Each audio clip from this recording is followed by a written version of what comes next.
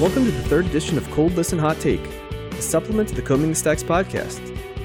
In an attempt to hear even more albums from the 60s, we've committed to several bonus episodes in which we will listen to an album cold, and then immediately give a response in the form of a hot take. The episodes will feature no bios and no research, just pure unvarnished opinions from John, Josh, and Matt, and a 15-minute time limit for each segment whenever possible. In this episode, we will cover 5 unique albums from the 1960s that, while not on the top 100 on the Best Ever Albums charts, made the top 500 albums on the most recent Rolling Stone list. These are some of the true hidden gems of the era, mixed with some well-known artists' best work of the decade. We'll get you started with a montage of songs from the artists we'll cover, before throwing it to a series of segments taped over the past 2 months. Enjoy the musical interlude, and we'll see you inside.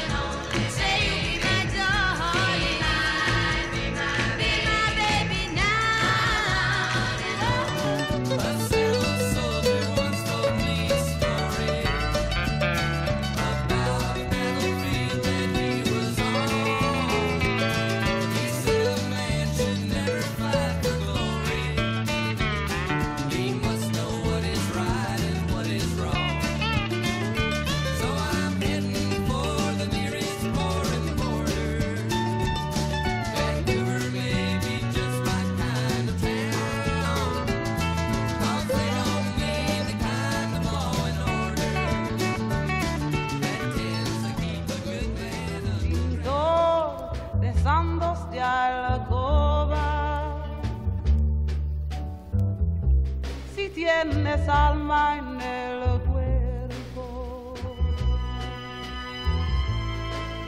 porque al pintor en tus cuadros te olvidaste de los negros. Siempre que pintas iglesias, give me. Say the sad bells of Ridley. Is there hope for the future? Say the proud bells of Ridley. Who made the mighty open? Say the black bells of Ridley. Who killed the miner? Say the grim bells of life. You think you slick, but you can stand a little greasing. The things you do ain't never really pleasing. I can't believe nothing you say, 'cause I'm around and I see what you do. You know you're funkier than a mosquito street. You got a mouth like a herd of boll weevil.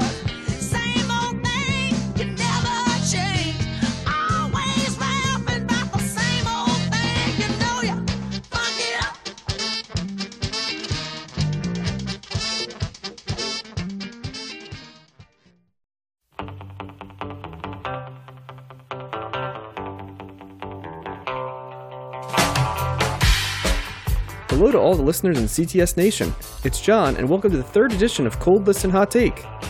Whether you're a first-timer, a long-timer, or a lifer, it's always great to have you inside the warm confines of the podcast, along with my good friends and panelists, the dynamic duo of dialogue, Josh and Matt.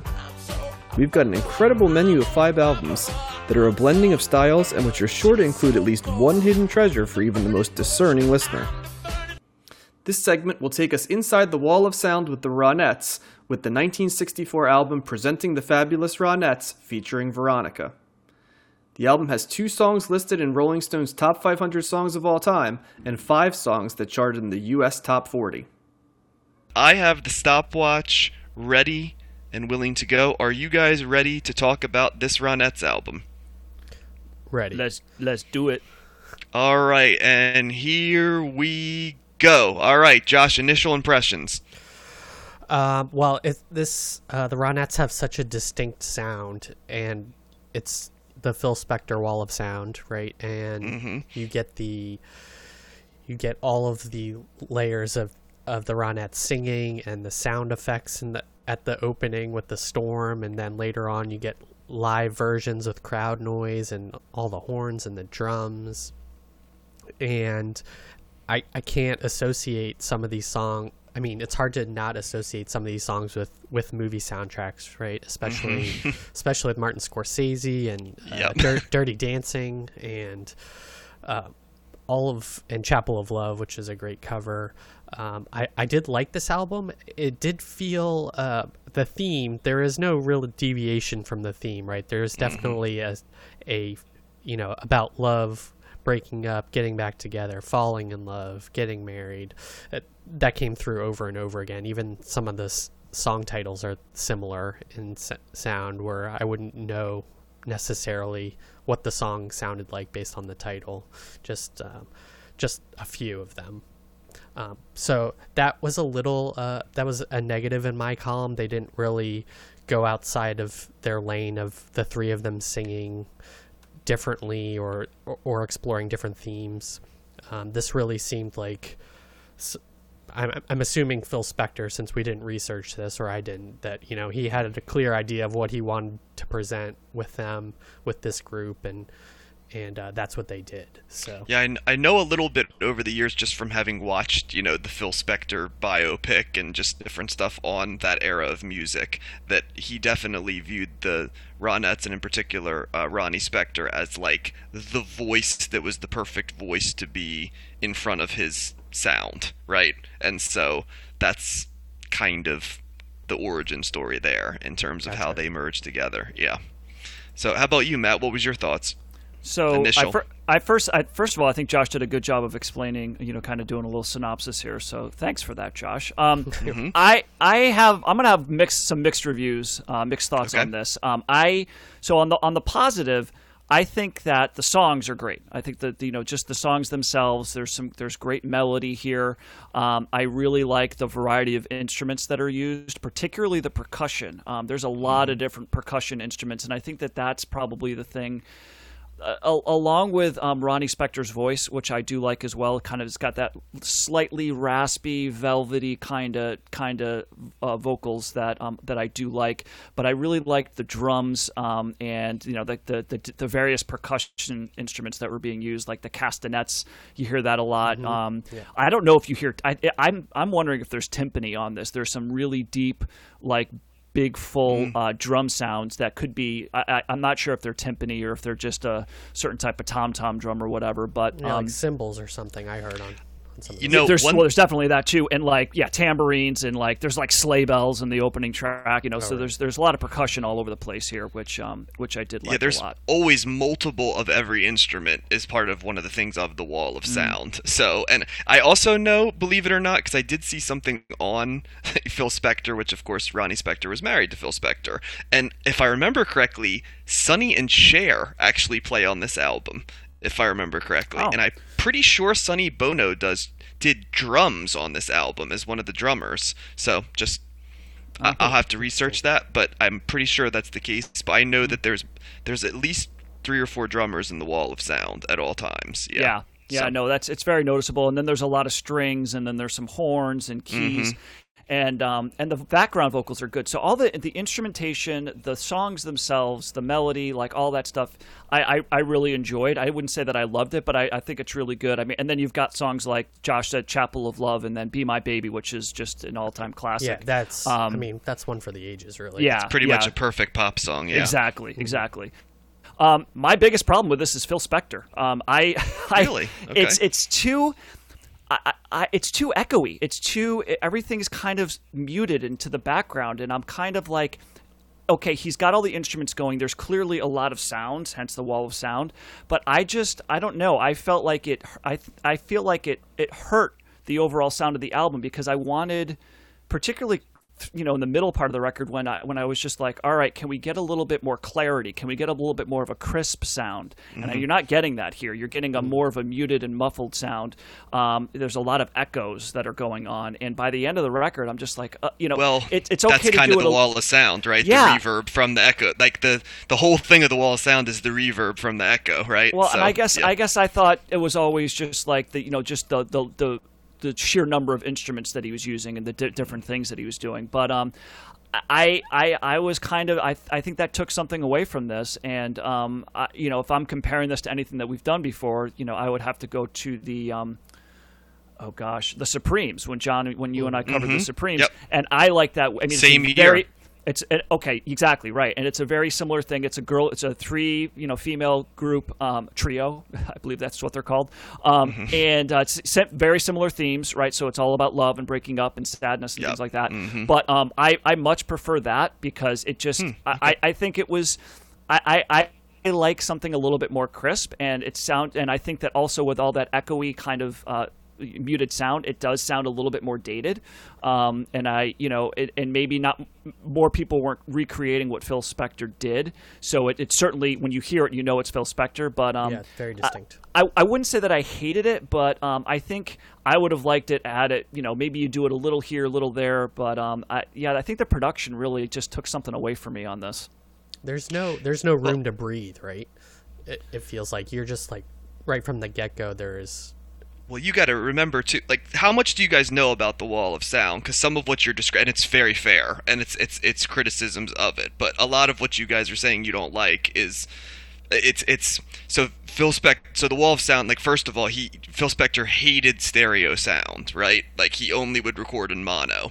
That was a big factor. So a lot of what you're hearing, like that lack of, because the last couple regular episodes of the show, right? We've talked a lot about listening to stuff on headphones, and this is not the type of album that listening on headphones is going to be a listen that it's going to enhance the listen, right? Because it's coming through one speaker.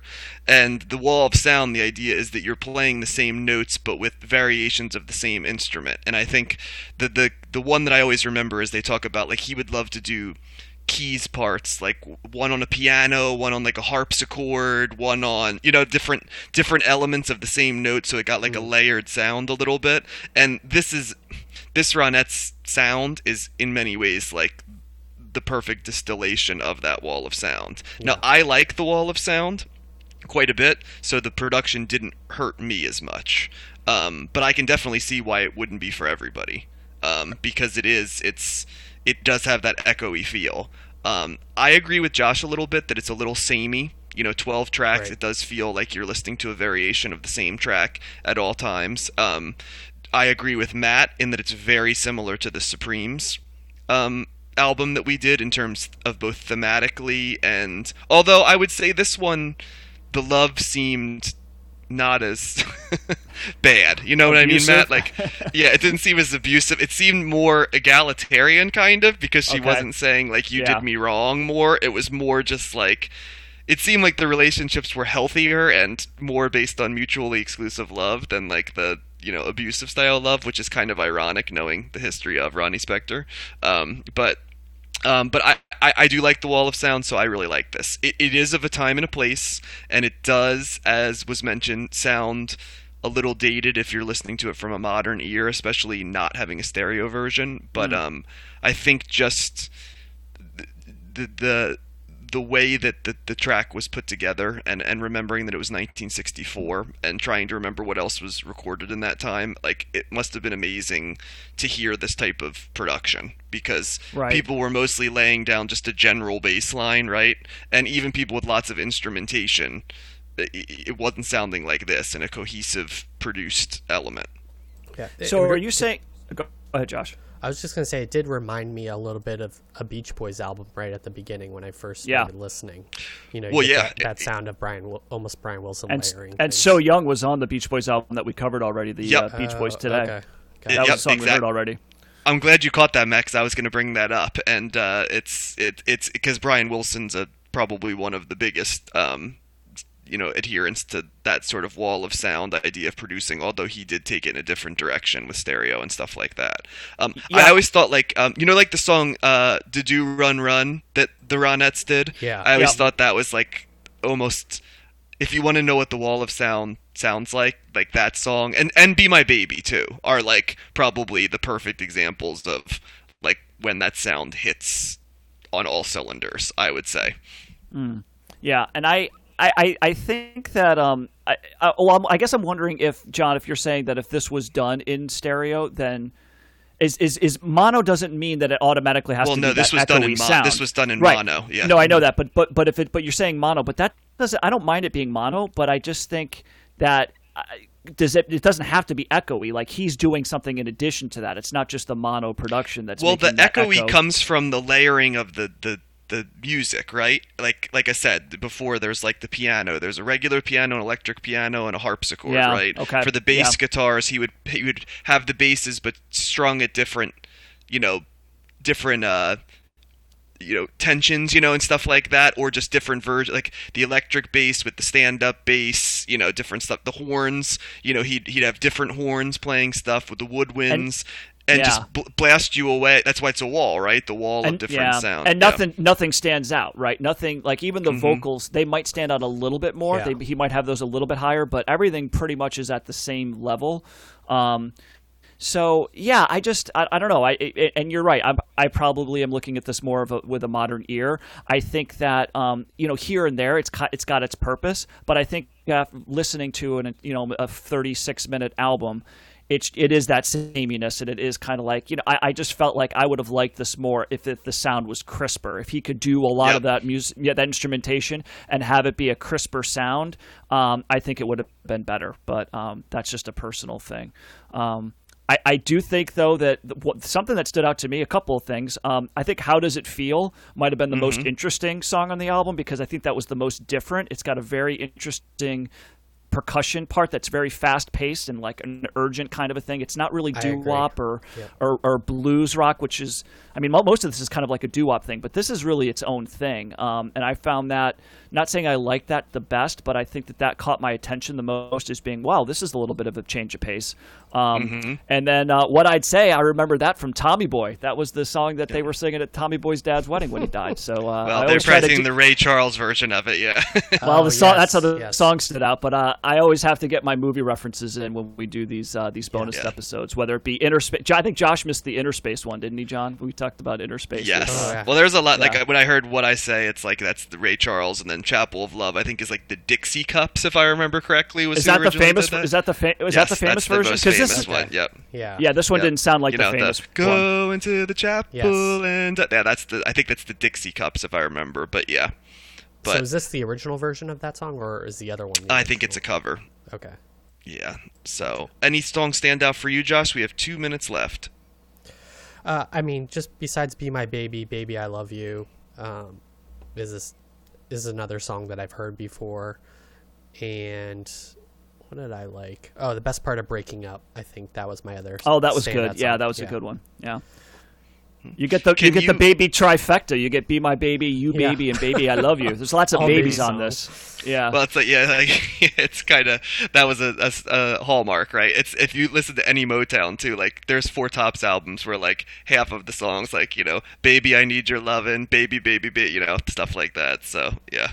Did Phil Spector produce that Supremes album also, or is that just? I don't think so. It didn't sound like this. I don't think so. No, I think that was what was the group we talked about? The two guys, the songwriting team for Motown that I am totally blanking on. I know. Yep. Dozier, Holland, and Dozier. There you go. Like Dozier and Hollings. Yeah, there you go. Exactly. Dozier, and Hollings. Yep, that's who did the Supremes album. Okay. But yeah, the Supremes, the Supremes were definitely not. They were much more of a minimalist production. Yeah, I prefer that. Josh, if you listen to that, you'll see a difference in that production, and I think that's kind of what I would prefer. I prefer this, so it's kind of funny in that sense, because that was my big gripe on that Supremes album, was that it was like, I thought it didn't have a lot of heft, Yeah. But I'll kind of add I'll add this too. I think Ronnie Spector's voice is fantastic. I like that like huskier voice, especially compared to many of her peers. I compare it to like Martha and the Vandellas, who I mentioned a lot in the Supremes thing. That they're kind of Martha Reeves and Ronnie Spector to me are the premier female group front women. So I do want to just throw that out there. So Just like Eddie Money. Just like Ronnie said back in the day. And what a perfect way to end this episode, because that actually got us to the 15 minutes right there. So that is it. These 15-minute segments fly by, don't they, guys? Mm-hmm. It's almost like you want to make sure that people got enough of it. But let's end with this recommendation: yay, nay, in the middle. Josh.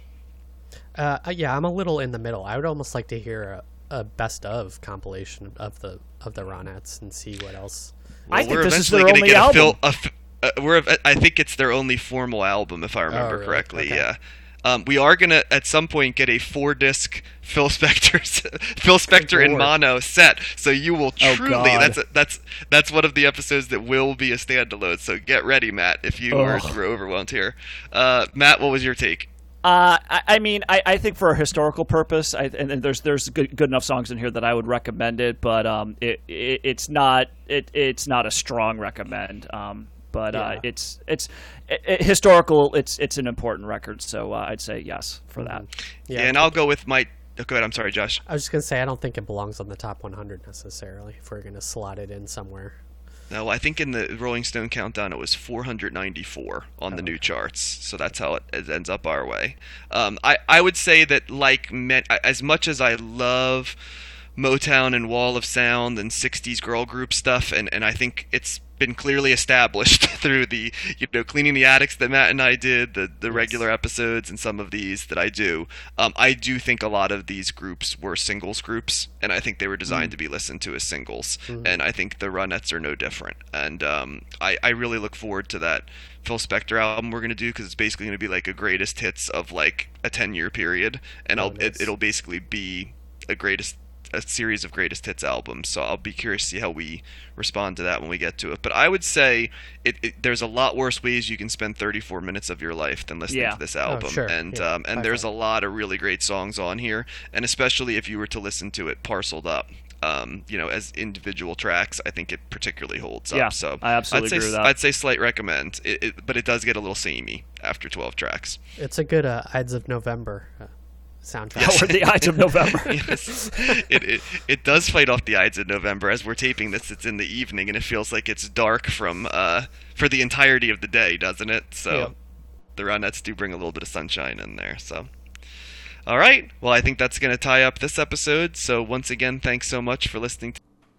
Okay, this is going to be an interesting one. The Flying Burrito Brothers. I know that way back when, Matt, when we did the first bonus episode, as opposed to the sixth one that we're doing now, we did the Byrds' Sweetheart of the Rodeo, which featured many of the members of this group as well. And we had name-dropped the Flying Burrito Brothers during that episode. And it all comes full circle, doesn't it? Because this is the second to last segment we're going to do.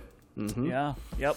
All right. With that being said, I'm going to start the clock at 15 minutes here in a second. And just to deprive you of the joy of talking about your favorite type of music, Matt, I'm going to start with Josh. So, because I'm just that much of a jerk. So are we ready, guys? 15 minutes. Josh, your initial take. I am completely underwhelmed by this album, and I do not understand the greatness associated with it. Can I ask you a question, Josh? Because I know that last time we talked, one of the few albums you hadn't listened to that you weren't on was Sweetheart of the Rodeo by the Byrds. Since I'm sure Matt and I will reference that, have you listened to that yet? No, I have not. Okay. All right. Well, we'll talk about that down the road, but okay. Continue. Okay. I was not expecting basically like a straight up country album with like a hint of a dash of hippiness in it, and that's pretty much what I heard. I struggled to find a differentiation between from song to song. I liked the inclusion of the pedal steel in it, but I didn't like the singing and the harmonies, and I felt like they really didn't try anything different within the album. I think what they're doing is good. I think they're technically sound, and I think they have talent, and I think they're doing a good rendition of a country album. But I think I'd rather just listen to other artists or older artists that do this style of music than listen to this again. I really was, I don't know, puzzled or just kind of uninterested in what it sounded like, and I didn't think that they were really trying to say anything different in their album either. I didn't feel like they were breaking ground in ways. I may be way off base. It just didn't really strike me in the way that some of the other albums that we've talked about have. What do you think, Matt? So first of all, it's not my favorite music. It's a type of music that I do. All right, fair enough. Yep. And I do really like this album. I didn't know most of the songs. I knew some of the songs because I do have a CD back. I don't know if it was back in the early 2000s or at some point, maybe the late 90s, that there was a tribute album to Graham Parsons, and that was and so songs like Sin City were on that. Hot Burrito #1 was on that, and so I was familiar with some of those songs, and I understand what Josh is saying. When I first, because I've known about Graham Parsons and and his work, and for many years. When I first listened to it, I was kind of taken aback by it as well. This is very, very country, and when you label Graham Parsons, the Flying Burrito Brothers, as alternative country, or part of the counterculture, right? I think it's more in image and style more so than the music, because there's not I don't really hear a whole lot of rock. There is some elements of that in here, because there's like a fuzzed out guitar that actually reminded me of the sound that you heard in Os Mutantes, just a heavy distorted guitar that was just playing like one chord. Yeah. And so that was kind of peppered in there that I thought made it a little interesting. But I understand what Josh is saying, because when I first started listening to this, I was kind of like, what is this? Is full-blown country. I don't listen to country. I'm not used to this, right? And so over the years, in listening to not only more of this, but also other types of bands that kind of infuse more of a rock element to it, or bluegrass, like because there was some bluegrass stuff on here as well. Mm-hmm. I kind of grew to appreciate this. So this is a very easy listen for me. I see what you're saying too, Josh. It kind of all blends together. It's got a samey, there's some slower songs and some more upbeat songs, but it's a very traditional kind of country. A lot of waltz type songs, a lot of the steel guitar is very prominent. I do like the harmonies. It's kind of interesting. I think if I'm not mistaken, it sounds like Graham Parsons is just harmonizing against himself. I don't know if Chris Hillman is harmonizing as well, but I could hear it when I was listening on my headphones. You could hear it was distinctly one part in one ear and another part in another ear. So I like Graham Parsons' voice, and I like this album a lot. I love that Do Right Woman was on there, and I didn't realize till he hit the chorus. I'm like, that's the Aretha Franklin song that we heard from, and that's another good example. And I've talked about this before recently, but just how the same song, you mix up the instrumentation, you mixed up the style, and it's a totally different genre, right? So that's one of those songs you're hearing two verses, and it doesn't take until the chorus before you go, holy crap, that's like a totally different song. And I love covers like that. So I do appreciate when people do covers of songs. They do them well, and they do them totally different. They kind of make it their own. So I did like that. But I think Sin City is a beautiful song. There's some really great, very pretty, very beautiful songs on here. I think that Graham Parsons is a very strong songwriter, but I think that my guess is, Josh, if you heard this music just done in a different style that maybe you were a little bit more used to, you might appreciate that a little bit more. But this is a very straight up country album. So I definitely recommend it. But if you are a person that's averse to anything that sounds country or honky tonk or bluegrass or whatever, this is going to be a big turnoff for you. So I could see it as it's a little bit of a polarizing album, but I still think it's really strong, and I enjoyed listening to it from front to back. Did they add more rock elements to later albums? So the Flying Burrito Brothers, if I'm not mistaken, they carried on. Graham Parsons died, young, and they carried on, and they had albums that went way past this. So I can't speak to what they did. But Graham Parsons, whatever you're talking about, the Byrds when he was with them, you're talking about his solo stuff, Flying Burrito Brothers is all very much like this. He did not deviate too much in his sound. Gotcha. Well, and he, was this the only Burrito Brothers album he was on that he was a part of? I don't know. Okay. I don't know. I'd have to look that up. I can look that up while John.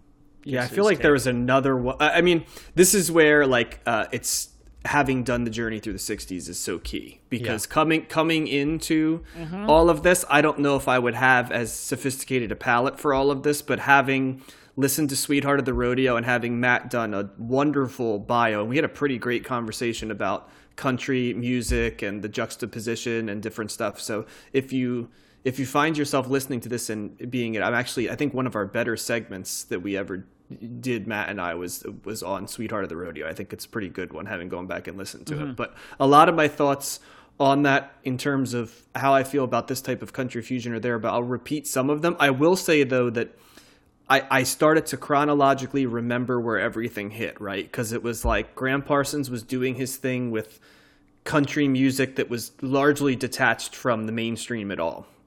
Just kind of, he's a young guy. He's certainly not a member of the Nashville scene. He's certainly not a member of the pop or rock scene, right? So then, if I remember correctly, Matt, isn't it that he was in a line somewhere? He meets Chris Hillman, and he ends up in the Byrds. And then David Crosby's gone, and hey, you're in the Byrds. So, and then it's well, since I'm here, let's just make an album exactly like this. So then, Sweetheart of the Rodeo comes out. The jangle guitar is entirely gone, which was very difficult for me the first time I heard that album, because that's what makes the Byrds to some degree for me. But the more I've listened to Sweetheart of the Rodeo, and I've listened to it 3 times now, the more I've grown to like it, because it still has some of the essence in terms of the Byrds in it that I think refines some of it. Then I look at this album as, from that album, it goes in 2 different directions, right? Because I think Nashville Skyline comes out 6 months later after this. And I love that album. And I think that Bob Dylan kind of hit the, what does rock and country music sound like when it's fused really well? And to me, that's what Nashville Skyline is. It's taking that Sweetheart of the Rodeo country and rock combination and extending it from what Sweetheart of the Rodeo was. This to me represents a little bit more of a hard deviation into country.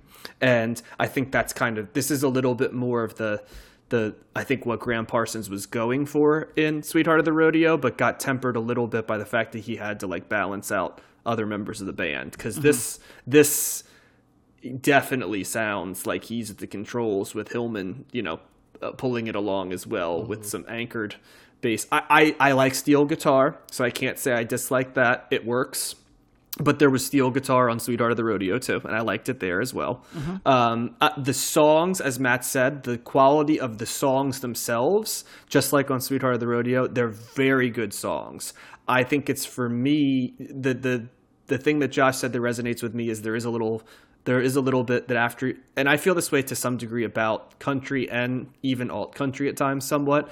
When you have a 12-song, or in this case it's an 11-song album, by song 7, I find myself saying, how many songs do I really have to listen to this genre to do it? I feel like I get a couple off the jukebox and we're good to go. With that being said, I actually think the back end of this album is stronger than the front end. I like the run of Juanita and the 2 Hot Burritos, 1 and 2, is probably my favorite 3-song progression. I also agree with Matt that Sin City might be the best track on this. It's a really quality song, and the structure of it I like a lot, but I'm gonna throw this one into the pile of, to me, it's not necessarily essential, but I also think that it is probably very influential, because you can see where it went. Now, is it more influential than Sweetheart of the Rodeo? I don't think as much, because that one just came out of left field for me, and totally pretty much created the genre in terms of a real, famous band making an album like this. So this seems more like a side. This more seems like Jack White with a side project of Jack White that's more his personal taste, as opposed to the White Stripes, which is a more mainline taste. Well, and part of Sweetheart of the Rodeo was the fact that it was the Byrds, right, and already established, they had psychedelic rock, they had pop rock. They had their own sound, and they were very popular. And then it just went in this total different direction. Yeah, no psychedelia, no jangle guitar, no David Crosby songs. All of that was gone. Right. And so that's why I say I think that's kind of when you're talking about how this is the crossover. It's not so much as in the sound as it is in Graham Parsons. I would say that, he's not wearing cowboy hats and boots and doing the the country voice. He's kind of, and he's got the long hair, and when he's trying to infiltrate the the Grand Ole Opry or try to get into that group, they were totally they weren't well received. They got they were very people were very much against them because it was almost like the image was the rock and roll part. But they did have some rock elements. I would agree, John. That's probably you hear a little bit more of that in the Sweetheart of the Rodeo. They also covered a couple Dylan songs on that. This is mostly actually. Parsons and Hillman. Yeah. I just thought of something, by the way. You know who kind of took what Graham Parsons might have been trying to do and did it really well? A buddy of his in that era who he was hanging around with quite a bit. Oh, the Rolling Stones. Yeah. When you think of Sticky Fingers in Exile, that's a better version in some songs of this. Well, it's more of a fusion of. Rock is more there. This is more country. So yeah, but there's some country in those out. We're going to get to them in the 70s. Oh no, there is early. So we'll do a callback. We'll do a callback. Yeah. Yeah, no, there's definitely country in that. But I think that just goes back to what I was saying that this. This to me is way more country, and if you're just listening to it, not paying attention to the context or Graham Parsons as a person or what he looked like or anything like that. It's it's full blown country, I'm sorry. Go ahead. No, just with a little bit of drips and drabs of here's an electric guitar thing. This is something that's got less steel. One of the latter tracks has less steel guitar, so it doesn't stand out as much as being a country song. Would you say there's nothing as good as this the Christian Life on Sweetheart of the Rodeo as an example, and then later a song like Dead Flowers on Sticky Fingers, which I think is a better version of this type of song in the fusion? You know what I'm saying? It's like what this is going on, but to me a much more enjoyable version of it. I think that's what this is missing. I think you could make the argument that something like Dead Flowers is the perfect quintessential song in the true marriage of country and rock and roll. Yes, that's what I was thinking of. That's the evolution of this evolution. Yeah. And they were and they did that because of Graham Parsons, right? I was going to say that's the ultimate Graham Parsons influencing. So I think that's where you see the influence of Parsons. But when you get down to the actual stuff that he did, I could see somebody being it's a little hard to get into because it is a very strong sound like that that country sound. But yeah, apparently he did 2 albums with the Burrito Brothers. The last one he did was in 1970. And then he died in 73. So I know he did several a couple of solo albums. Mm-hmm. And he paired up a lot with Emmylou Harris. And who actually sings on that tribute album. That's how Sin City is actually a duet with Emmylou Harris and Beck. They sing that song. So it sounds like he really just loved country music and wanted to be a country. Yeah, and he loved country music, but he also, he was a cool dude. He liked rock and roll, and he wanted to make country music hip. That was part of his mission, and he would certainly succeed with that. With the influence that he had, but yeah, the Burrito Brothers are technically still around today, 2020. They're still around. So they've had. Wow. If you look at the Wikipedia page and you see all the people that have been in the band at one point or another, I bet there's 30, 40 people on here. It's ridiculous.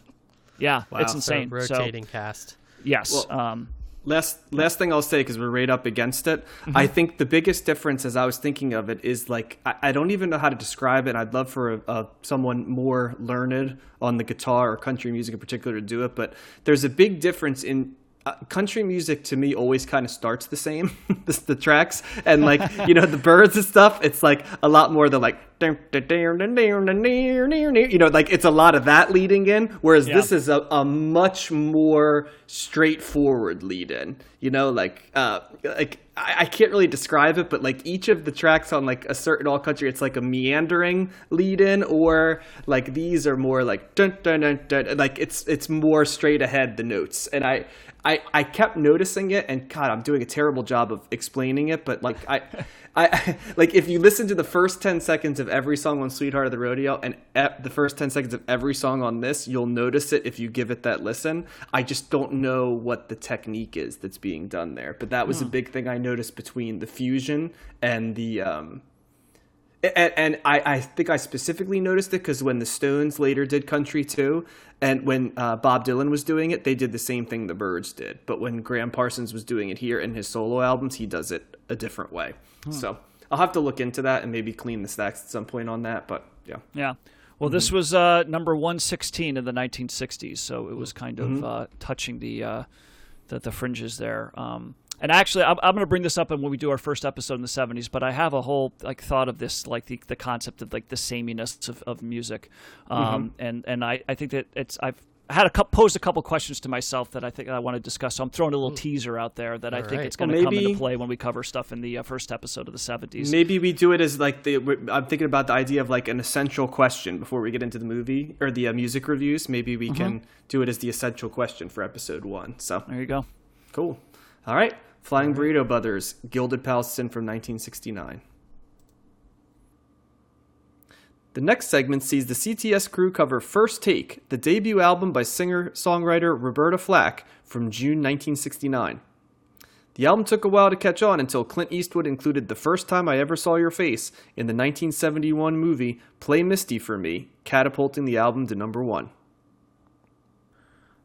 Strumming my pain with his fingers, guys. Roberta Flack. That song is not on. I was going to say this song is not on this album. Is that her? Yep. Yeah. Okay. Oh boy. Well, that is just giving you a tell right there to see how familiar he is with Roberta Flack's work. I am somewhat familiar with Roberta Flack's work, including this one. Josh, how about you? Before we get into it, how familiar were you? That's all I knew her from. That's all. Okay. Yeah. So I was glad to listen to this album.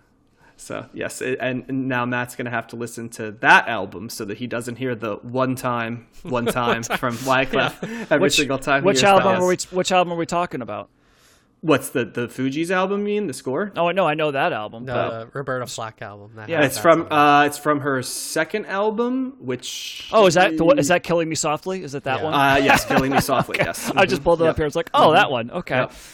All right. I wasn't sure if that was the name of the album or not, but yeah, I know it's surprisingly nobody's killing her on the cover of that album. So she's just at a piano. Surprisingly? It says "Killing Me Softly" is the name of the album, and nobody's getting killed on it. So it's a metaphor, Matt.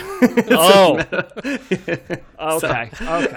And we'll jump into it right here, but there's a fair amount of metaphors on this album as well. So are there ever? Yes, and so let's start the clock right now. Josh, walk us through some of those metaphors on this album.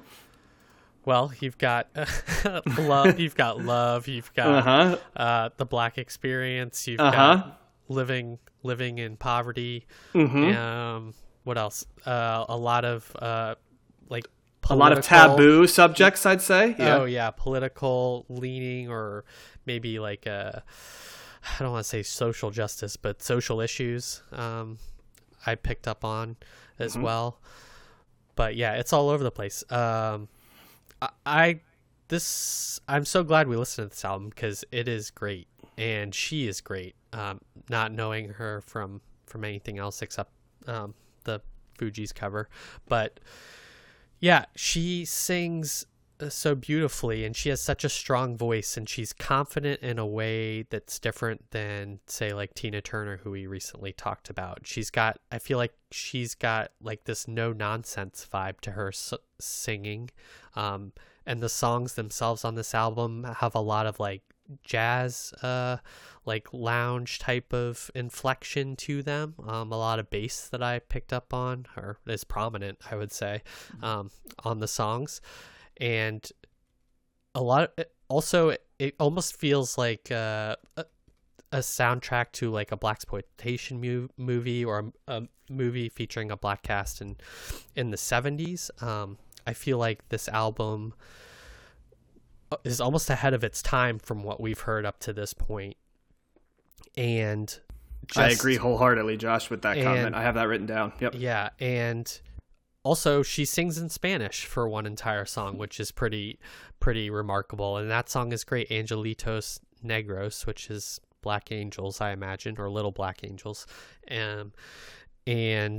But it's a double entendre because it also could be Angelitos Negros if you decide to look at it in a non-Spanish context. Oh, right. Did you? Okay. So I did a translation of the song, and it's Yeah. very interesting what she did right there. So I just had okay. to mention that. Yep. Mm-hmm. And then and also have a strong opening compared to what is such a great song, and really sets the tone for the rest of the album. Every song on here is very different from the one previously, even though it's basically her. She's the primary vocalist, and you've got her at the piano, and a lot of instrumentation around her. Well, not a lot of instrumentation, but strong instrumentation. This is an album that I wish we had been able to do a little bit more background on. I think it's worthy of discussion in that way, getting to know more about her. But yeah, I really was impressed by this album. Strong production would be my final note. You get a lot of backing. Well, the bass I already said, but also just other instruments as well. And she really brings it on this album. And I feel like I imagine, an album where she got to say what she wanted to say, and there wasn't any sort of studio interference, or it's a real artistic statement is what I'm trying to say. Did you guys recognize the cover on this album? It took me a little while, but did you, Matt? Oh, I caught it right away. Yeah, I was going to say I did too. I didn't know which album it was from or what the name it was, but I'm like, that's Leonard Cohen. Like, yep, it took me. Oh, yeah. Okay, I wrote that down. Yeah. Yep, it took me a minute to realize it because it sang differently, and then I was like, "Wait a second, that's a Leonard Cohen song." There's no way to say goodbye. Is that you got it? Hey, that's no way to say goodbye. Yep, Yep. I wrote that down too. I said, "Sounds like a Leonard Cohen song." There you go. So yeah, that was great. But yeah, that's my strong Roberta Flack album. I'm a big fan.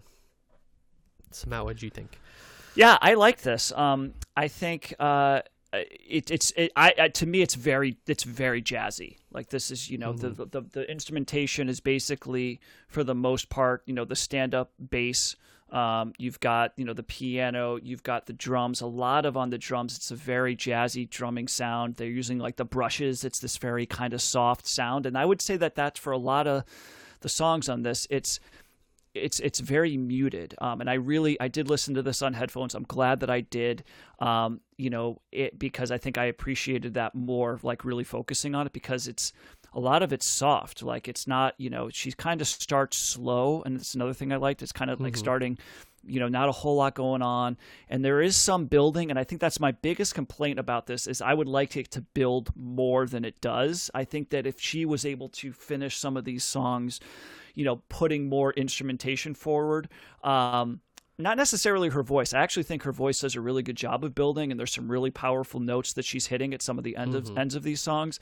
But I think that, like, she could have put in more with the music to, like, put it over the edge for me. That would have made me, because in my head I was thinking, oh, if they just did this, like, I'm actually kind of visualizing in my head what I would like the music to do. And it does it a little bit, but it never does it to the point that I would really like it to, because that's one of my favorite things in music, is when you can start from like nothing and then build to this crescendo and layers and stuff.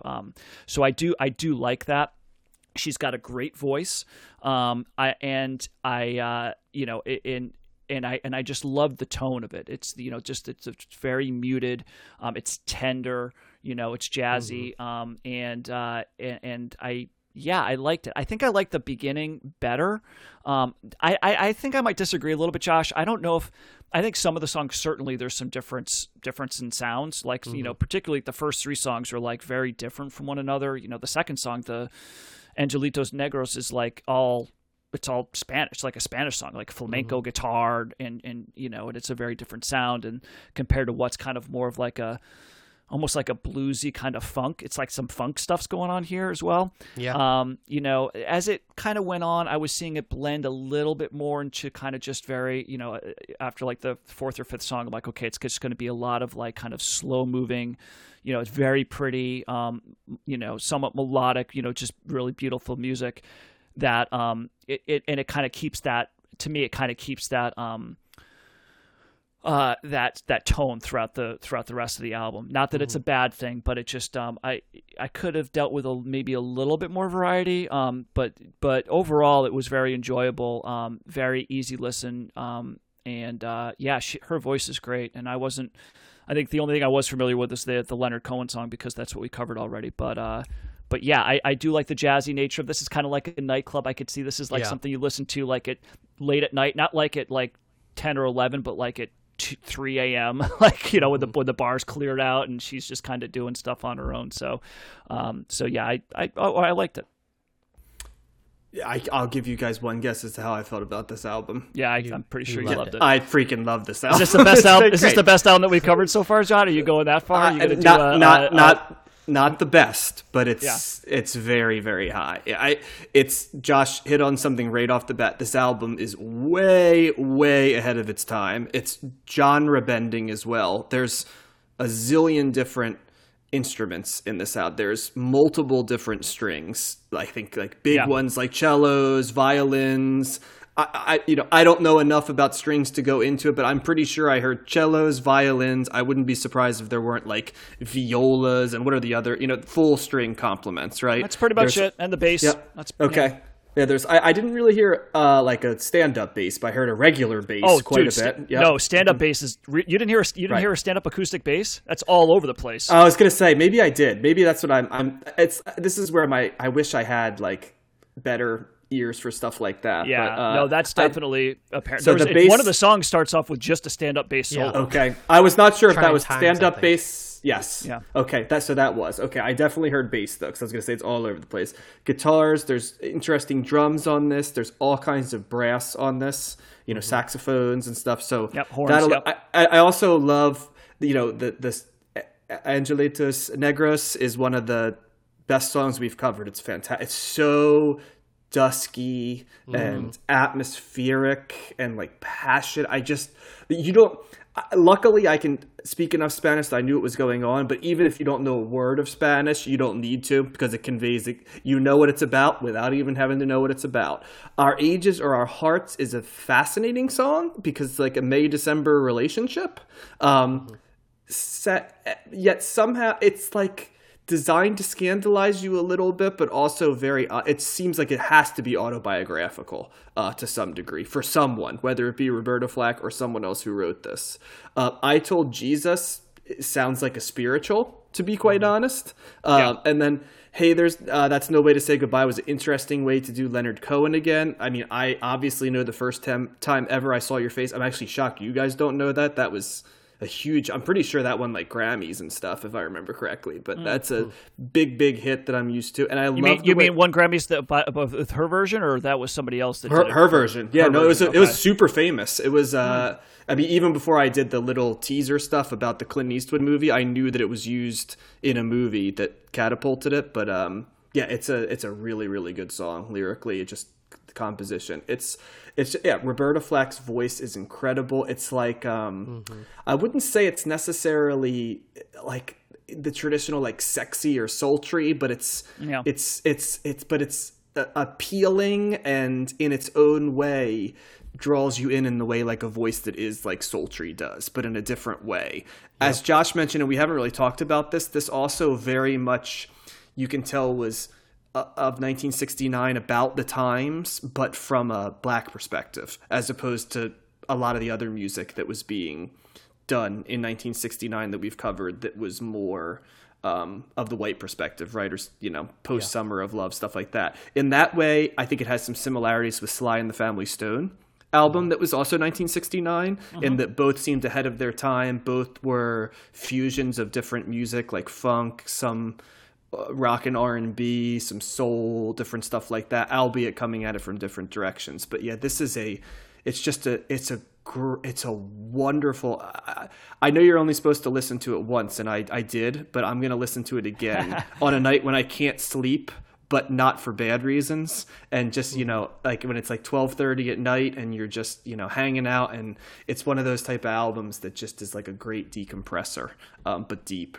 I loved it. Yeah, it's as atmospheric an album as we listened to that wasn't jazz in the 1960s is how I would describe it. Yeah, her voice drew me in. That's a good way to put it. Just listening to it, I wasn't even necessarily paying attention to the lyrics much at the beginning of the listen, but then by the end I was. And she sings about the Black experience. It's funny that we just did Nina Simone's second album we covered, in that they both are singing very much about the Black experience and the ups and downs of it, although more so in Nina Simone, the downs, right? Yeah. But this one at no point makes you feel that you're detached from it. Roberta Flack always gives you enough to draw you in no matter who you are, whether it be the use of Spanish, to go in a different direction, or, some traditional balladeering, which can get you in the door that you may be more used to. But I do think that's a very interesting dynamic as well. Well, and I was definitely thinking about that Nina Simone Wild as the Wind album when listening to this, because I think that there's similarities in terms of, in parts of the ways that I was approaching this, but this to me was the Nina Simone album was so much darker, and the pain in her voice, and this was an easier listen, and I think it was more melodic. Like I said, I liked how it built, but I see some similarities there. But I think musically, I was much more drawn to this. But there's pain in this one. There is, but it's not as.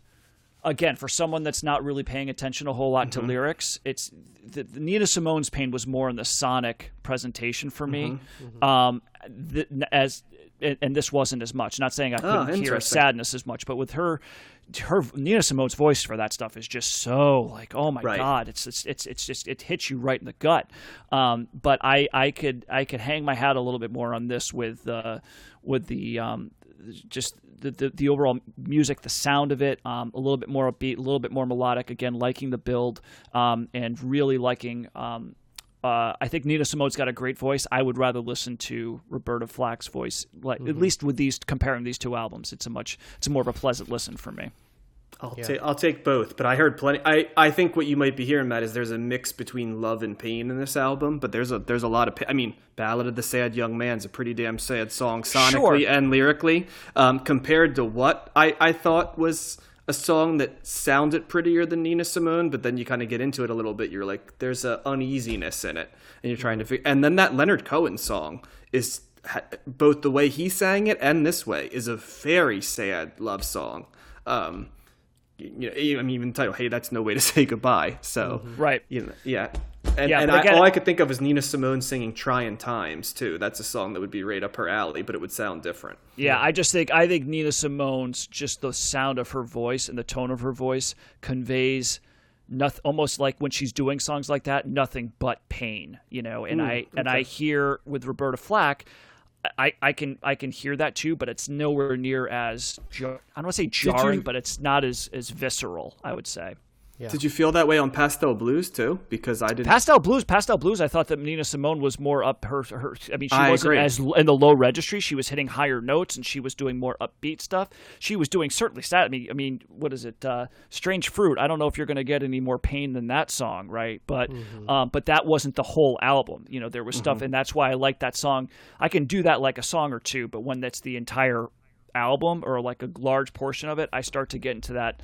Oh my gosh, this is getting to be a little bit too much. But anyway, I don't want to take too much away from this album because I really did like that. Yeah. The way that she sang this, and like I said, it's just beautiful. And there's things that are just really what struck me was just the tenderness, the softness about how just like there's instruments going on, but they're being very deliberate. They're being very slow. They're kind of just starting off like very muted and just kind of throw in a little things here, and then the horns come in, and that's doing some interesting things there melodically. And I thought it was, this is certainly worth another listen. But I think I would definitely like to listen to this in headset much more than on a stereo.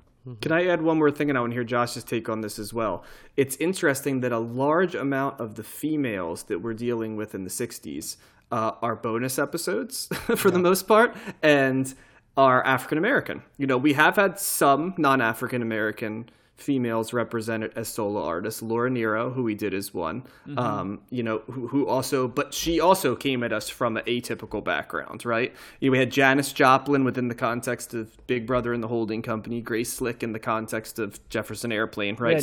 We had Nico. Surrounded by men. Nico, right? Surrounded by men. Even on her album, she couldn't get away from that. But really, when you look at it, a lot of those artists, as we talked about, the white artists, with the exception of Laura Nyro, were largely, looked at within the context of a larger package with men around them. I think what's interesting about these female singers is that Aretha Franklin, Nina Simone, Roberta Flack, even the Supremes to some degree, they are unmoored from men. And it was interesting that there was a space. I mean, I guess Tina Turner would be the only one that still was kind of stuck in that, traditional trap, right, with Ike and stuff there. But it was interesting that African-American women were able to much more easily carve out, I think, what came for white women in the 70s much more. Would you say you'd say that Aretha Franklin and the Supremes were not moored to men? In terms of them as an act. Well, who is Aretha Franklin tied to? Aretha Franklin was Aretha Franklin. Who's that guy? She wasn't Nico and the Velvet Underground. She wasn't Jefferson Airplane and Grace Slick. Yeah, she wasn't Janis Joplin and Big Brother and the Holding Company. I'm thinking about producers and managers and everybody. songwriters. Yes, everybody. You get what I'm saying though. But as an act, when you saw Aretha Franklin, you weren't seeing. Okay. And I just thought that was very interesting that it was largely African American women were allowed to have their own, for the most part, persona as musicians, right? No matter how difficult it was, they registered. What about Dusty Springfield? She was kind of her own thing, wasn't she? She kind of was, but once again, like Laura Nyro, she identified as sexually ambiguous, right? Or stuff like that. And also, Dusty Springfield was making what was considered to be black music. Mm-hmm. So it's once again, it's kind of really interesting in that fact. So I just thought about that was very interesting because when we hit the 70s, right, we're gonna have all kind we're gonna have Linda Ronstadt and Carly Simon and Joni Mitchell, and there's gonna be a whole influx of folks. Not to mention Fleetwood Mac, which was a mix of women and men. Heart, which was a mix of women and men. It started moving in that direction, but we weren't there yet in the 60s. And I thought about that, and I think that's what makes these albums by these strong African American women stand out to me more, because they were fighting against a male-dominated business, and they were African American. So for them to, and interestingly enough, they resonated with the musical press more than white women did, which I think is another conversation in its own right. Well, they're certainly resonating with me more. I agree, and that's what I'm saying. I think so too. It really has. But once again, we'll see in the 70s, right? Because who really are we? I know you guys weren't big fans of Janis Joplin, but I liked her. No, I like Janis Joplin. Oh, okay. So maybe I'm thinking that's so far back, but you guys were sort of atypical on Jefferson Airplane. I'm not big on Jefferson Airplane or Big Brother. Yeah, I would agree with that. I think we all agreed that Nico was not our cup of tea, but we pretty much all liked Aretha Franklin. We pretty much all liked Nina Simone. We pretty much all liked this Roberta Flack album. We pretty much all liked that Supremes album and Dusty Springfield album. Yeah. So and then Laura Nyro, I think all of us, certainly were kind of in the middle there, but didn't dislike. I forgot my take on that. I forgot, it was a while ago. I'll have to go back and listen. I think I liked it. This is Roberta Flack's highest ranked album on Best Ever Albums. It was ranked number 583 in the 60s, so not even freaking close. Yep, 134 in 1969. Should be way, way higher, as in easily in the top 100, way higher. So, but it's easily it's by far her highest ranked album. It's 8,000 overall. Her next highest album is 16,000 overall. So she's not very well represented in this list. Well, Best Ever out, but thank God there's Rolling Stone to do a little bit of cleanup on some of this stuff, because they are catching some stuff that I think we would all agree well deserved to be listened to. The next segment sees the crew discuss the compilation album Proud Mary by Ike and Tina Turner. Released in 1991, it covers tracks from the years 1960 to 1976 and sees Tina's husky vocals, Ike's bass playing, and the backing vocals of the Ikeettes. Okay, so now we're going to cover Ike and Tina Turner, the combo. Hopefully no one screams "Eat the cake, Tina" for those that have seen What's Love Got to Do with It before. Have you guys ever seen that movie? Actually, oh wow, I haven't either. No, he makes her eat cake? Cake's delicious? What's so wrong with that? There's a very, very infamous scene in that in which Lawrence Fishburne plays Ike Turner and Angela Bassett plays Tina Turner, and Ike is obviously abusive, as I think is well documented. and there's a cake given to her, and Ike starts screaming, "Eat the cake, Tina! Eat the cake, Tina!" And true story, when I was in college, we had a cat that a friend of ours had, but the cat could not be taken into her apartment. And the cat had been abused, and it was in an animal shelter. And the cat did not have a name, which was kind of sad. And my roommate Roland decided to name the cat Tina because the movie was out at the time. And there you go.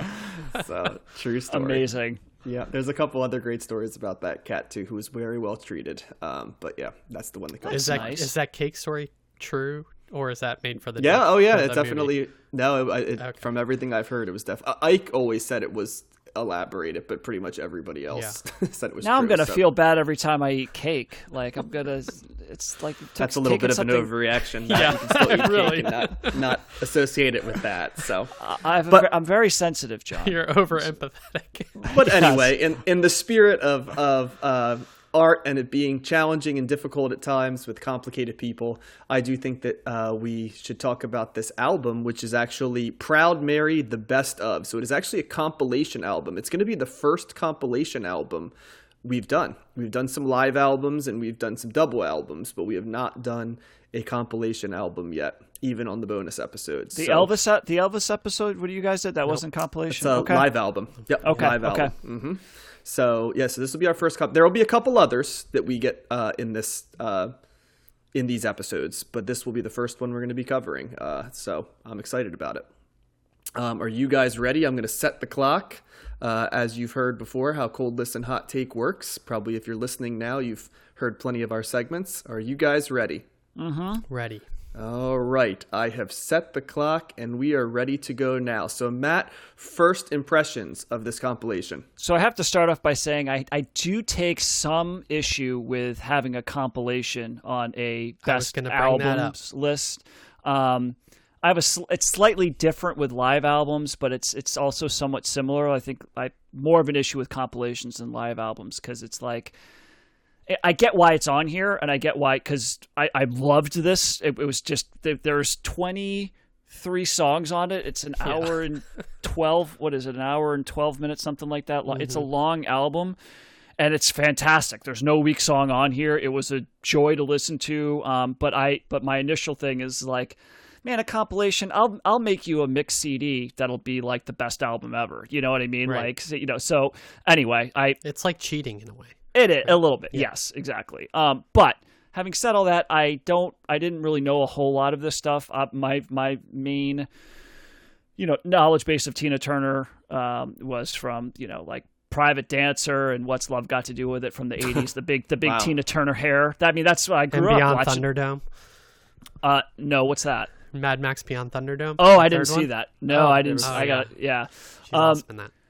That's cool. I didn't know that. But I'm aware that Tina Turner was, it's not like I didn't know that she was a star in the 60s. And, even though I hadn't seen the movie, I was familiar with, her relationship with Ike Turner and all that stuff. So, so a lot of this was new to me, and I thought it was fantastic. First of all, I got to talk about her voice, which I really liked. It's she's got a really strong voice, yet it's raspy. Like you still like the raspy nature of the voice that I knew in the 80s is certainly here. In this record, it's a little crisper. It's younger, obviously, but she does an excellent job of singing all of these songs. I like it. The album does progress, so you can see. In the earlier parts of it, you can see it's okay. This is an earlier 60s song, and then the latter part of the album, you're getting into like funk and almost like almost like Shaft type, wah wah, guitar kind of stuff going on. The covers were great. There's like a series of covers that kind of hit you back to back to back. They cover Come Together, and I'm usually not a huge fan of other artists covering the Beatles because I think it's hard to outdo the Beatles. And I'm not saying that she outdid the Beatles here, but I think that it stayed true to the song. She made it kind of hers. I think that the production on here is really good too because I really like the way that the guitars sound, the way that the background singers, the backing singers sounded, and I found that very good throughout the production, very strong throughout the entire album. They go right into Honky Tonk Women, which was great. They do Proud Mary, which starts off slow and then picks up. I really like that. And then they also did, there's a lot of CTS highlights in here, because then they did the I Want to Take You Higher, the Sly and the Family Stone song. So I really liked it. I was like, oh, I know that from CTS. I really enjoyed it. The podcast I'm on. The podcast I'm on. Thanks. I know that from the podcast I'm on. I'm doing myself so many favors on this podcast, so I have to appreciate myself on that. Props to me. Yes, but I only listened to this once. I know I got a little bit more time to prepare for this episode, but I will certainly go back to this. This was an excellent album from top to bottom. It's long, but it's great. I'll let you guys talk, and I can extrapolate more later. Gotcha. Josh? Yeah, I agree. I liked seeing the progression of her music from, 60s doo-wop girl group to the more powerful, confident, sexy solo artist that she became.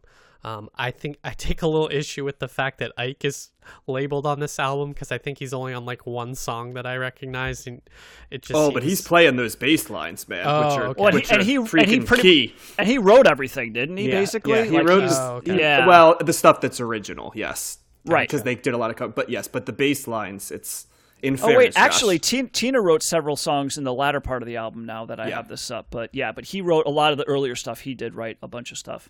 Gotcha. Okay, well, that makes more sense then. I thought it was just him singing like on that one song that was pretty funny.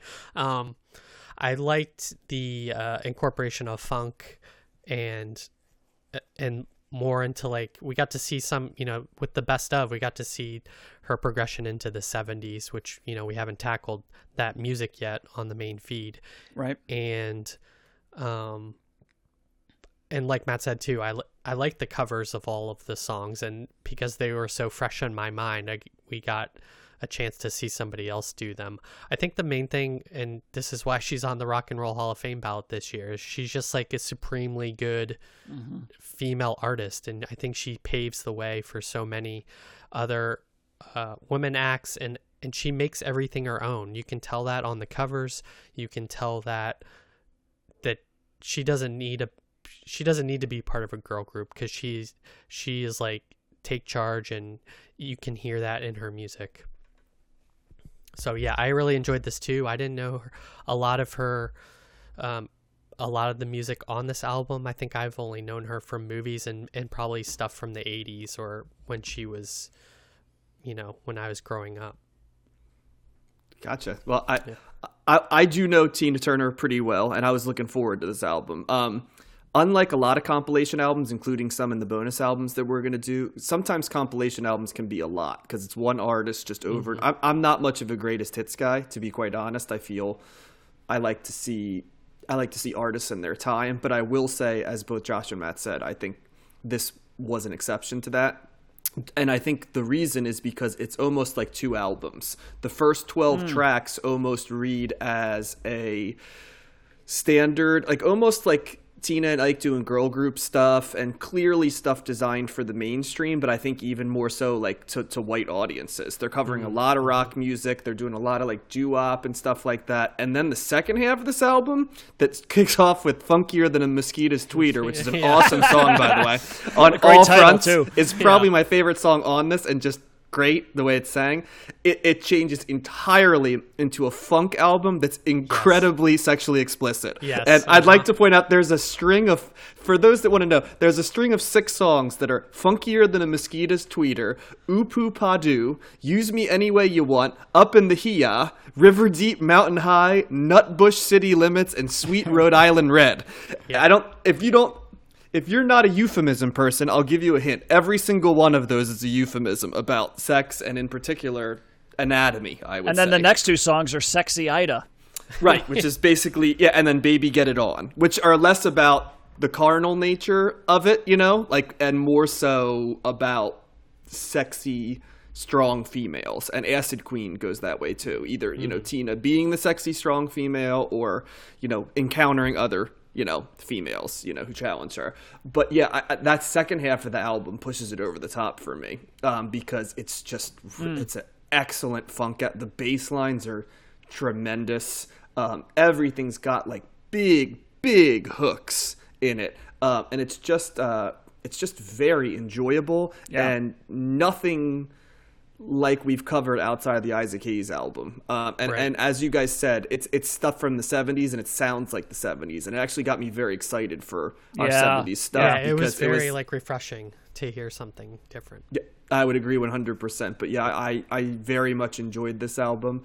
As they said, I don't know if I can rank it in the tippy top of it because it is a compilation album, and I do put a little bit of a handicap on that. But yeah, all the pieces fit together for me. Tina Turner's voice, the songs, the bass lines, the Ikettes when they came in, I thought really complimented Tina Turner's voice as well. Strong recommend. The backing vocals I really liked, throughout throughout the album. I thought that was all strong, and like I said, the production was great. I liked how sexy. I liked Sexy Ida Part 1 and 2. It's the same song but totally different, and I liked the first one so much, and I was like, well, the second part can't be that. And the second one was like, no, this is. I don't know if I would say that I liked it better, but it was almost like a totally different song. It's like they kind of did like one was much more of a funkier version, and one was more of like kind of like a rock version. But yeah, it's for an album that's this long, that has this many tracks. I really am struggling to find any duds. I mean, maybe the Acid Queen, the last track might have been my least favorite on here, but yeah, you got to watch the Tommy movie though, because that image of her was in my head from here when I heard that song. Did that help it, Josh, or was yes, that yeah, definitely. Okay. Yeah. Yeah, and I mean, I guess this spans their entire career then, right? I mean, basically, this is pretty much is this the quintessential, like, if you're going to listen to Ike and Tina Turner, this is what you would listen to. Well, this is why they put it on the top 500 albums, right? This is the one that they said to listen to. And remember, in that era, Ike and Tina, it's you have to remember them in the context of the 60s and 70s too, because it wasn't an album time. Yeah, right. Especially for black artists, you know what I mean? It was a very much a singles and designed to get you to watch live shows. And it's funny because look how many live albums we cover, and almost all of them that we cover on these bonus episodes and in the are artists that do R&B, soul, and funk, right? Because it was designed to get you into the club, the music, even the jazz albums, right, were really designed to be listened to live. And so it is different. And so the album culture was not as big a thing in that genre. Well, and even though this isn't a live album, I was definitely thinking throughout this, could you imagine seeing these people, these guys perform this, like, regardless of the time? Like this, you can just tell that a show that if they're playing music like this, and even the videos that I've seen of their performances here and there throughout, my life, really, it would just have to be insane to see them perform this stuff. It's just great talent, great songs that they wrote, great performance. Yeah, and I have to say the production too really stood out, because there were times where I felt like, maybe in the earlier parts of it, the earlier 60s, it's like, okay, it's a little bit more of a lesser quality, but I was definitely, throughout, I was like, man, it's overall, and the guitar sounds too. That's the other thing, especially with like Come Together. I was like, okay, how's this going to be? And I really liked the way that they did the guitar sounds in that song in particular, and I think that extended also throughout the rest of the songs. That it was just a very crisp, clear sound.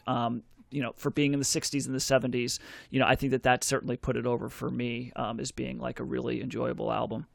And in fairness, Josh, that is Ike too. So if we're gonna, give him why the billing is there, that is part of his legacy as well. I have to say, too, Josh, I was expecting him to sing more. I didn't realize that he didn't really sing. I think he just did the "Up in Here," like the up, which is a great song. I think that was the only time you really heard his voice. But yeah, this apparently was released in '91, so it took him a while for them to gather this stuff together.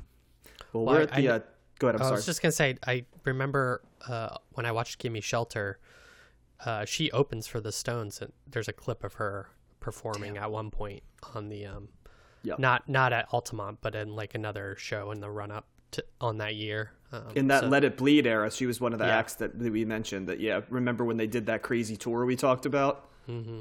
Yep, she was one of the lead. It was like Chuck Berry, B.B. King, like Tina Turner. It was like a who's who of people that are going to bring the house down. And you got to give the Stones credit, because to put those people in front of you and still perform. Yeah. I remember also we talked about the Stones had to follow James Brown one time too, on that show. And he came on stage and follow that motherfucker. So yeah, that's like pretty fantastic as well.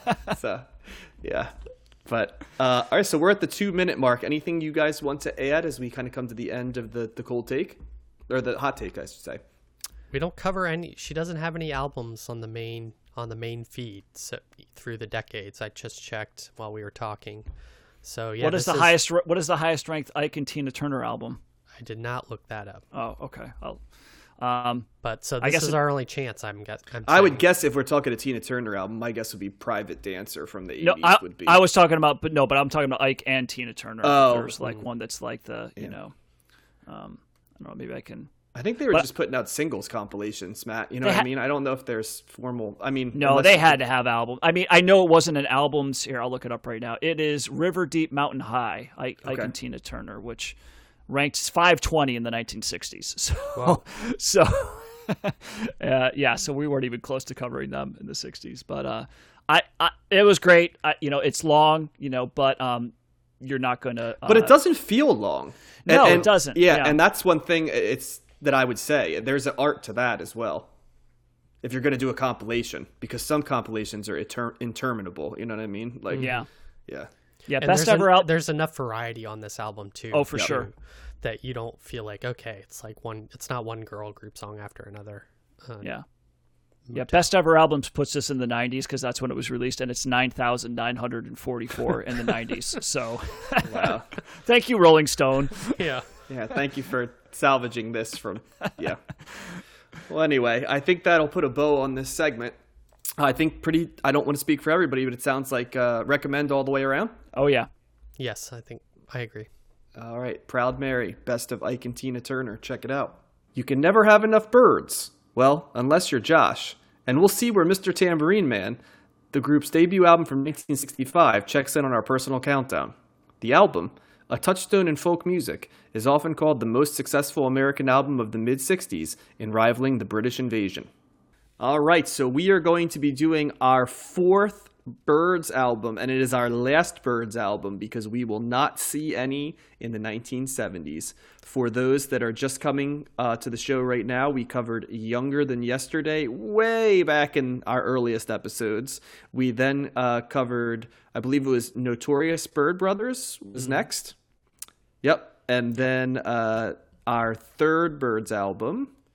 We did Sweetheart of the Rodeo. Sweetheart of the Rodeo. Okay, I knew we did another. We did Sweetheart of the Rodeo. Matt and I did that one on the first Cleaning the Attic bonus episode, paired with the Monkees, if I remember correct, right? Yes. Yep. Mm-hmm. Gotcha. So we've gotten a fair amount of mid to late Byrds. So now this is as early Byrds as it gets. Early Byrds. It's the first one. And so we'll see if the bird is the word, as Matt said before we came on right now. And you know what? I'm going to start the clock. And who better to start with than our own Sweetheart of the Rodeo, Matt? Oh, it's me. Oh, that's so nice, John. It's a me. Audio. It's a me. All right. So I first have to say, we're recording this after we did our wrap up of the 1960s. And I think, John, you mentioned that when we were talking about like our biggest takeaways or biggest rediscoveries or, of the decade was your, realization, remembering that the Byrds are just freaking great. Yes, and it was one of my two. Yep. Yeah. And I think that this for me is like, cause I didn't really know a whole lot of Byrds, and it's just so up my alley, right? This is just full. So as opposed to, I would say Younger Than Yesterday, Notorious Byrd Brothers, where we saw them go a little bit more psychedelic, a little bit more experimental, starting to dip their toes into country, certainly went full blown country in Sweetheart of the Rodeo. This is the, like the pop, the poppier version of the Byrds. Yes. And first up front and center, you have, the jangle pop that we've talked about many, many times. It's all over the place. The guitars are just so well, they complement each other so well. I certainly recommend listening to this album with a headset because the stereo version, the stuff that's kind of going on and from one speaker to the next is very intricate, very great, very good. The harmonies are lush and, and just very soothing. And it's great. It's just pop folk rock gold, and I have certainly a much more, newfound appreciation for them as a band. I didn't know a ton of the songs on this. I mean, certainly it starts off with Mr. Tambourine Man, which we've talked about before, one of the 4 Dylan songs that are on this, Dylan covers that are on this, and one of their probably biggest known songs. And they do, it's hard to argue that they don't do that better than Dylan does. It's a much more fuller song. It's a lusher sound. And they cover a couple other Dylan albums. And the big surprise here for me, guys, I had no idea that I'll Feel a Whole Lot Better was a Bird song. I always knew that from Tom Petty on Full Moon Fever. I thought that was a Tom Petty song. It sounds like Tom Petty on this album. But Tom Petty covered this on Full Moon Fever, and I've known that album since like it came out in 1989 or 88 or whatever. And I was like, oh my God, this is a freaking Bird song. I thought that was Tom Petty up until 3 days ago when I listened to this record. So I was totally, and I know Tom Petty loves the Byrds. I know that he's worked with McGuinn. I know that they've covered, I remember when on the Tom Petty Pack Up the Plantation, which is a live album that Petty did, many, back in the 80s probably, that they opened that up with So You Want to Be a Rock and Roll Star. So I know that he's covered the Byrds before, but I didn't know that song was a Byrd song. So, and it's legit, it was a Gene Clark song. That was the main songwriter of the Byrds at the time. But this is also the album that has the Bells of Rhymney on it, which we talked about in an earlier episode, which is what George Harrison modeled If I Needed Someone, that kind of and sure did he, because it sounds like George Harrison. Yeah, it's that, and that was like the give and take, right? Because he was the one that first started with the Rickenbacker, and then McGuinn took it to this different level that just made it like a signature sound of this band, and then Harrison kind of aped some stuff from it later on, but. Fantastic album, ends with We'll Meet Again, which is that song that ends Dr. Strangelove, and I forget, it's like this classic song that's been around for many, many years, so that was kind of an interesting surprise. But just a lot of fun, really great pop music, really great production. I love the Byrds. This was a very good album. Go ahead, Josh. This is my favorite Byrds album that we've listened to. That doesn't surprise me. I think when, like Matt said, when they go into the pop mode, as they are on this first one, probably on their second album too, I can see why they were as popular as they were. I can hear why they were as popular as they were. When they transitioned to the more folky jangle stuff, that never resonated as much with me as this does. I can see there's catchy songs on here. There's great harmonies by the members. You can see why the Byrds were popular. I think the album started out stronger for me in the front than in the back, but there are good songs throughout. I like some of the themes I noticed on this album were just about love and also kind of like unrequited love or something about friendship too, and just like good vibes, I guess, would be a general umbrella term for this album. I want to listen to their second album now after hearing this, because then I'll have, the trifecta of at least like their beginning of their career. I still need to listen to Sweetheart of the Rodeo, but this is a promising get prepared for something completely different than this and the other two Byrds albums. Yeah. Well, they actually have two in between this and Younger Than Yesterday. So you'd have Turn, and then Fifth Dimension. Oh, that's two more dimensions than I'm used to. Yeah. So yeah, I mean, that being said, it's still not. It's a slight recommend for me. I wasn't like bowled over, especially compared to some of the other albums that we've talked about in these segments. But it was a pleasant surprise. I was expecting, more of what we'd heard before, and it was different. Gotcha. Well, I like this album a lot. I don't know if I like it as much. In fact, I know I didn't like it as much as Younger Than Yesterday, and I liked it the same as Notorious Byrd Brothers. One thing that I really like about the Byrds is they write really good songs, and they do other people's songs exceptionally well. There's a part of me that thinks the Byrds should have just been the Bob Dylan should have just given his songs to them, and they should have just been his like house band, and he should have been like the Clive Davis to, you know, and they were the Whitney Houston, right? Just singing his. He was the Jerry Goffin and Carole King. Yes, exactly, exactly. There you go. That's what I was going for. I think even more. 3 minutes, 3.5 minutes. Because I mean, they do Dylan better. They do exactly, and you guys keep taking sort of my points, which is awesome because we're seeing the same thing. It's like they managed to take Dylan, get the quality of his songs, but also narrow out the parts of Dylan that are too expansive and really get to the heart of it. The jangle guitar is fantastic. The Byrds have really interesting hooks. Would you agree, guys? And what I mean by that is they don't stay in a hook as long as most people do. They get there, it's distinguishable, but then they get out of it as quickly as they get there, and they sort of meander to that hook. Do you guys notice that, or is that just something I'm picking up? I haven't. I don't know. I can't say that I've picked up on that. I'm not saying it's not there, but I wouldn't say that was a take that I had from it. Okay. I can agree that they write really great hooks.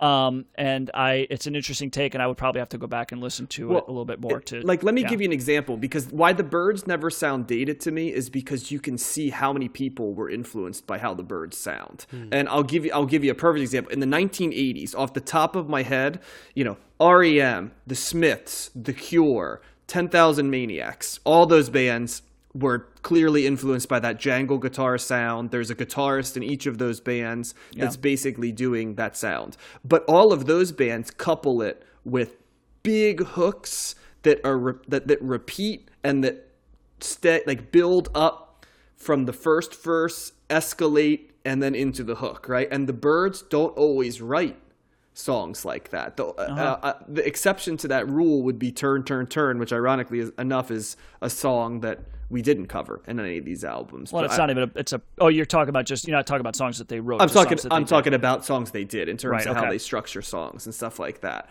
I love this. I mean, nothing's changed with the Byrds. They sound, for an album that was released in 1965, it's way ahead of its time. It's super.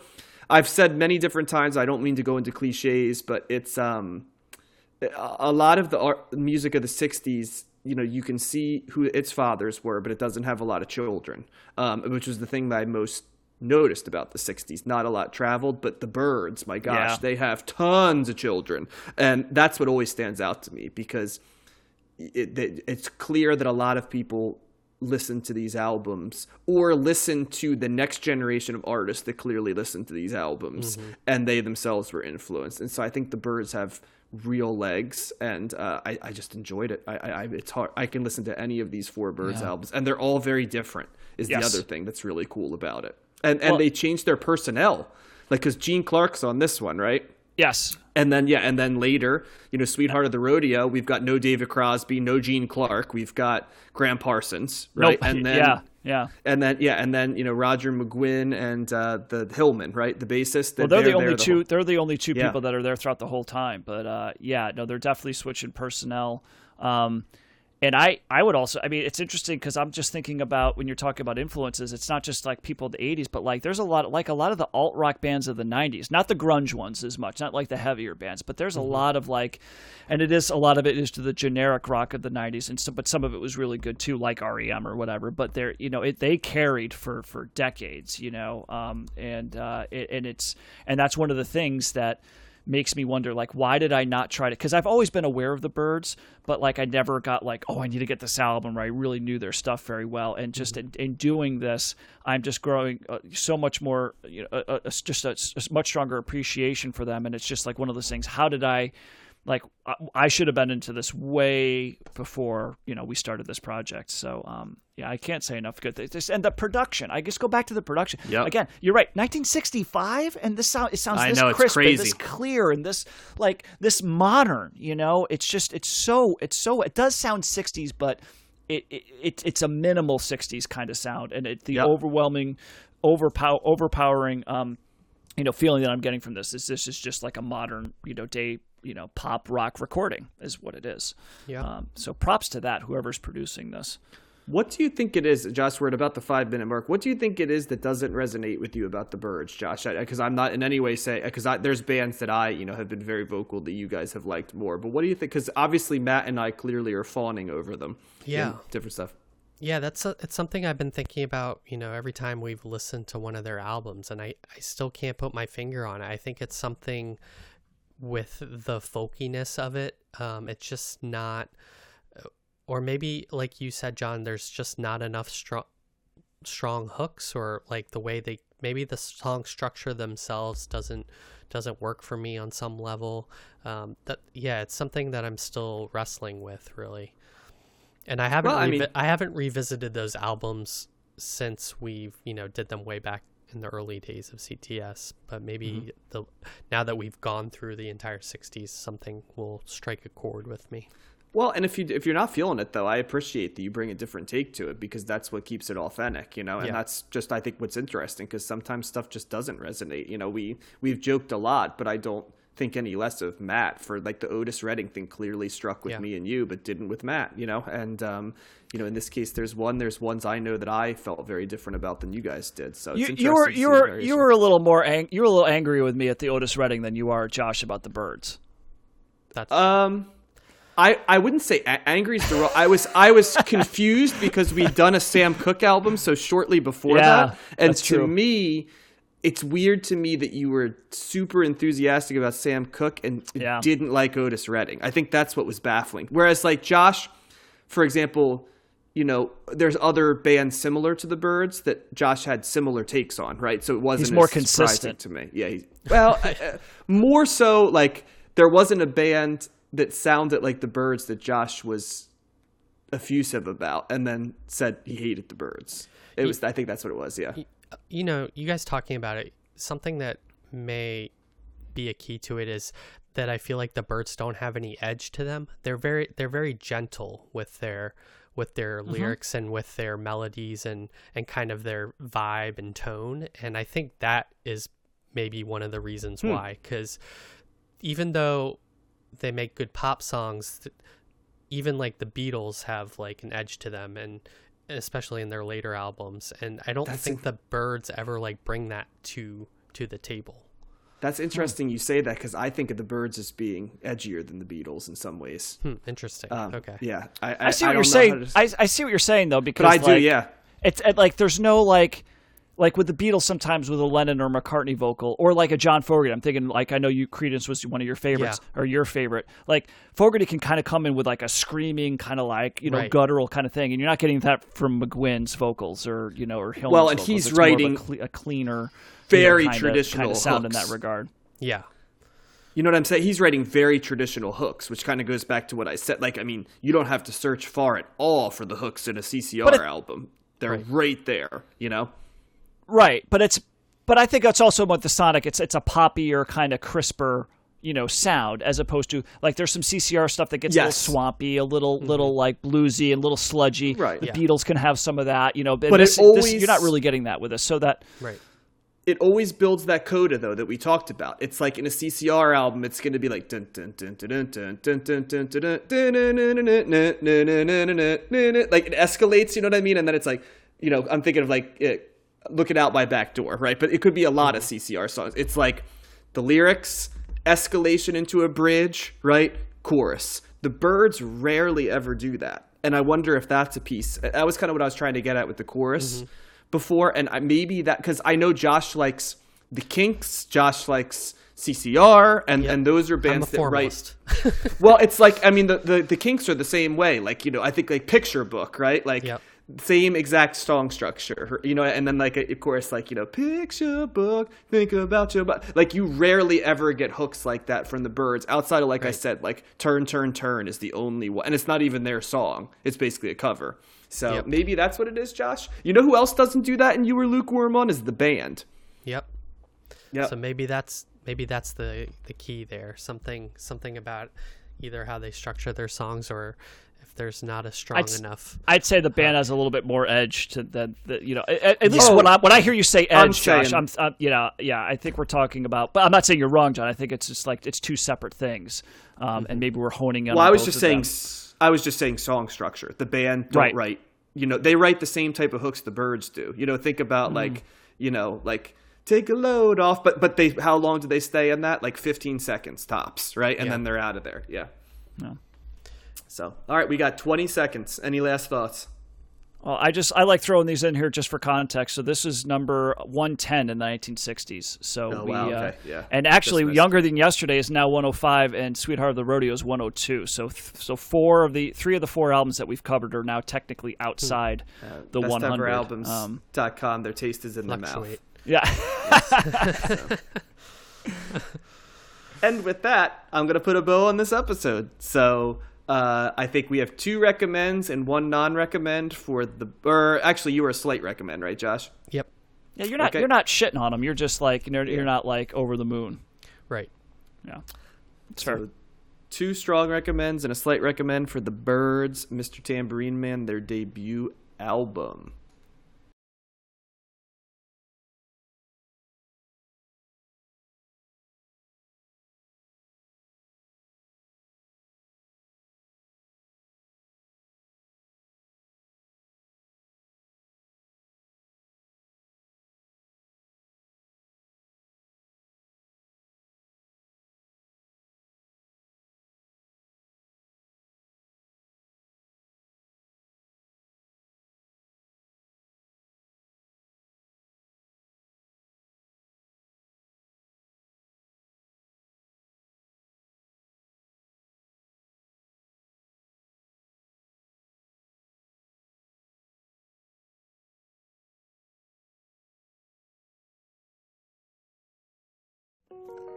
It's been our pleasure to have hosted you for another episode of Combing the Stacks, but the time has come for us to turn off the lights and send you home with a fond farewell.